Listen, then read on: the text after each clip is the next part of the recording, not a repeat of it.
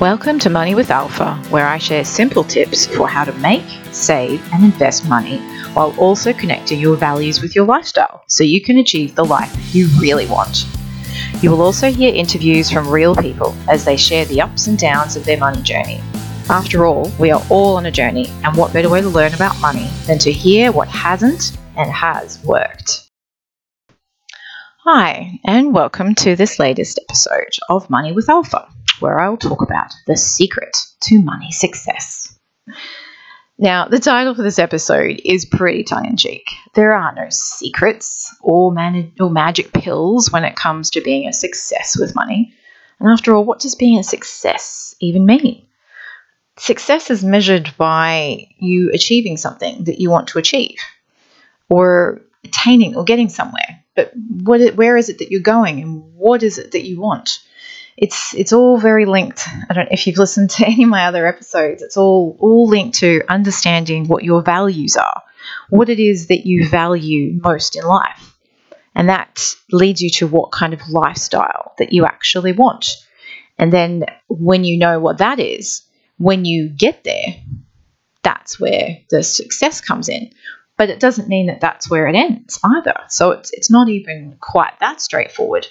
Because unless we're sort of striving or aiming or at least have something in mind for our lives, they can tend to feel quite empty and sometimes even meaningless. So the idea of success is sort of like a constant journey, really, and it's more having something to strive for and achieving that, and then knowing what you want next, and sometimes the next might just be, I just want to chill out on a beach for 6 months, and that's great too. But unless you know what it is, then how do you know you've reached it and the success that follows? So it's a bit of a circular concept. But there are all sorts of attention-grabbing headlines out there and promises of quick and easy riches if you follow a special formula, which has worked, of course, for the person who's trying to sell it to you. But in reality, the most singular thing and important thing that you can do when it comes to money is to take action, and to take that action consistently and regularly. Nothing fancy about that, and there's nothing even new in that. So it's taking it back to basics and keeping it simple. Now, what sparked this topic for today's episode was reading a section of Mark Manson's book, The Subtle Art of Not Giving a He wrote about what motivates us as human beings. And traditionally, it's been thought to be you are firstly inspired, then you are motivated, and then finally the action that you take kicks into gear that is aligned with that inspired motivation. But the issue with this order of things is that you spend time looking for or waiting for inspiration.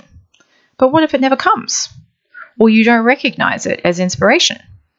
Do you even know what inspires you? I don't know about you, but different things inspire me at different times and phases in my life, let alone the day of the week even.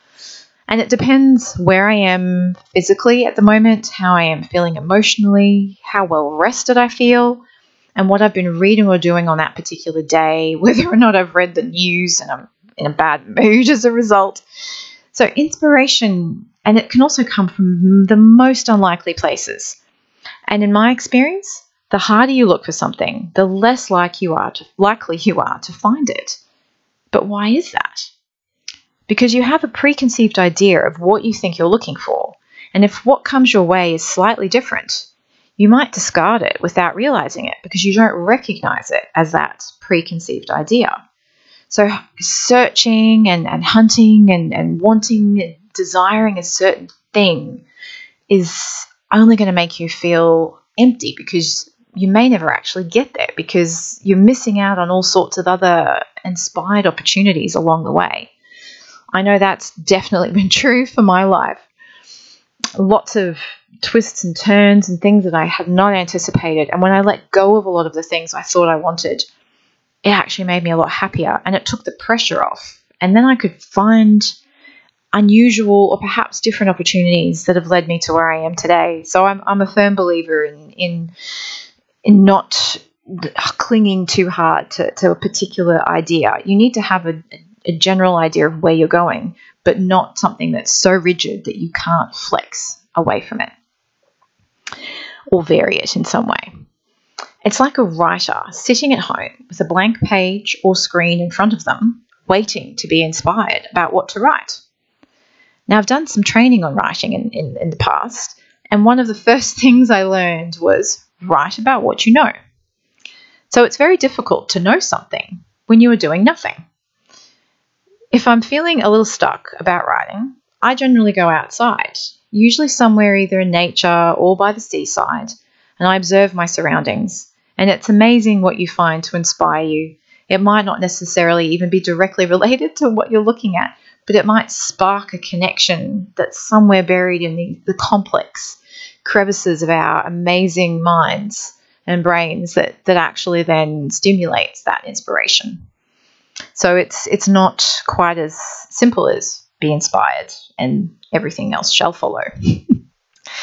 And you might be asking yourself right now, but I want to know the secret to money success. I don't want to be a writer. Now, life is full of parallels, and money can also be a bit of a dry topic, even though it's something that most people think about multiple times every day. So I like to make analogies with other areas of life that might be a little bit more relatable. So if finding inspiration is so difficult, what is the alternative? Do you look for motivation and then hope that inspiration follows? That is another circle that turns into a treadmill or a mouse wheel. Round and round you go.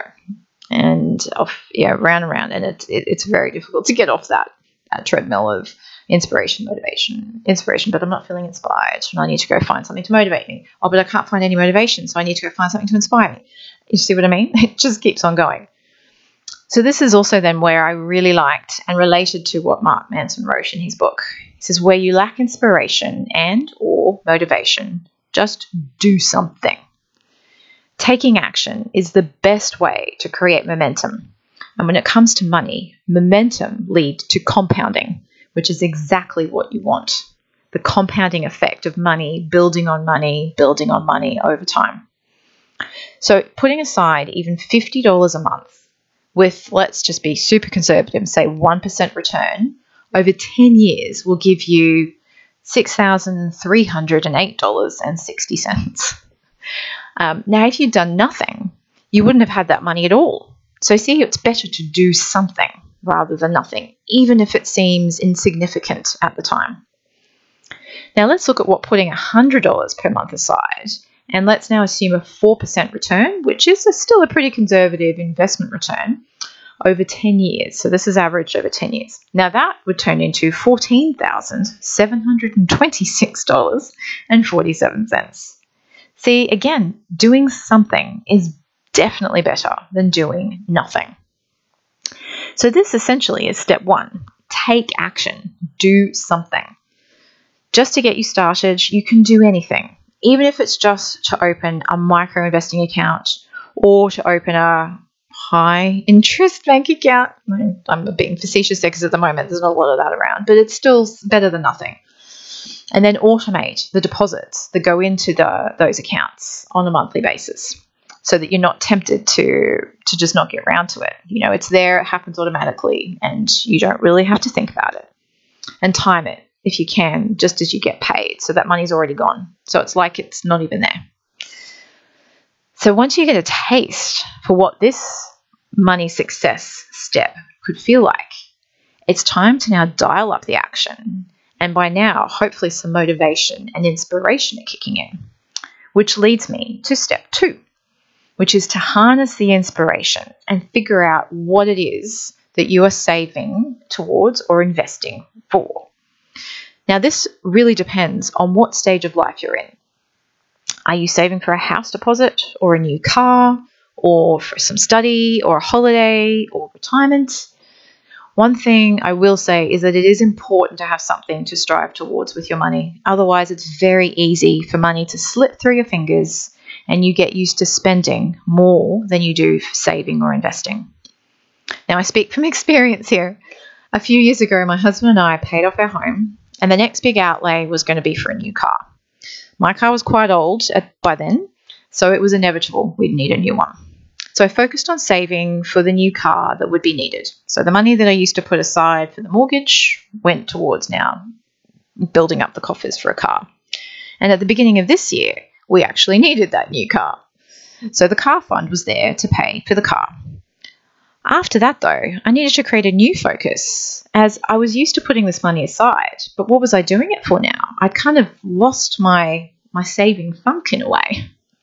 And so it was a bit, and I didn't want any extras of money that were left over to just kind of be squandered. And that's after a month or two when I started to notice what's happening. So time has a funny habit of just passing. And before you know it, the things you've been meaning to do just don't happen. So in my case, it was just kind of like, oh, wow, I need to do something. So I made a plan, and now I'm actually saving for a holiday now that we can actually travel a bit more freely. So what I say to you is take action today. Do something to get you closer to where you want to go. It doesn't matter how small that step is. I'm going to give you one more analogy. I promise. No more analogies after this one. Now, I love puzzles. And recently I opened up a 1,000-piece puzzle that my mother had given me for Christmas. It's of Santorini in the Greek islands, which is beautiful and idyllic. I'd love to travel there. But there's a lot of white and blue, so lots of areas of the puzzle look the same. So I'd pulled it out, and I'd been staring at this puzzle box for about a week. And then I decided one night to just crack it open and start. Do something to start. And little by little, before I knew it, the border was done, and then half the sky. And now I'll keep plugging away until the rest of the sky is done. And then little by little, I'll find commonality in the puzzle, and I'll get the whole thing done, because that's what I've always done, and it does happen that way. But as I was doing this puzzle, it kind of occurred to me, I thought, this is a little bit like money. If you don't do anything, it just stays there in the box, undone. And then the purpose of buying the puzzle is kind of null and void. You haven't put it together. But the thing that was putting me off was the idea that I was going to have so many white pieces to try and figure out where they went, and so many blue. But when you actually look at it, there are nuances, just like in life. And there's always little things that we can do, and we know what they are. We sometimes just need a little kick up the pants to do it, or some additional motivation. But that only comes after we've done something first. So the important thing is to not let the magnitude or what you perceive to be the magnitude of a problem keep you frozen. Take one step, and then another, and then another. And before you know it, you'll be on your way, and you can automate these things over time, and then that leaves you free to focus on other things in life, like enjoying life. So go for it. Take action.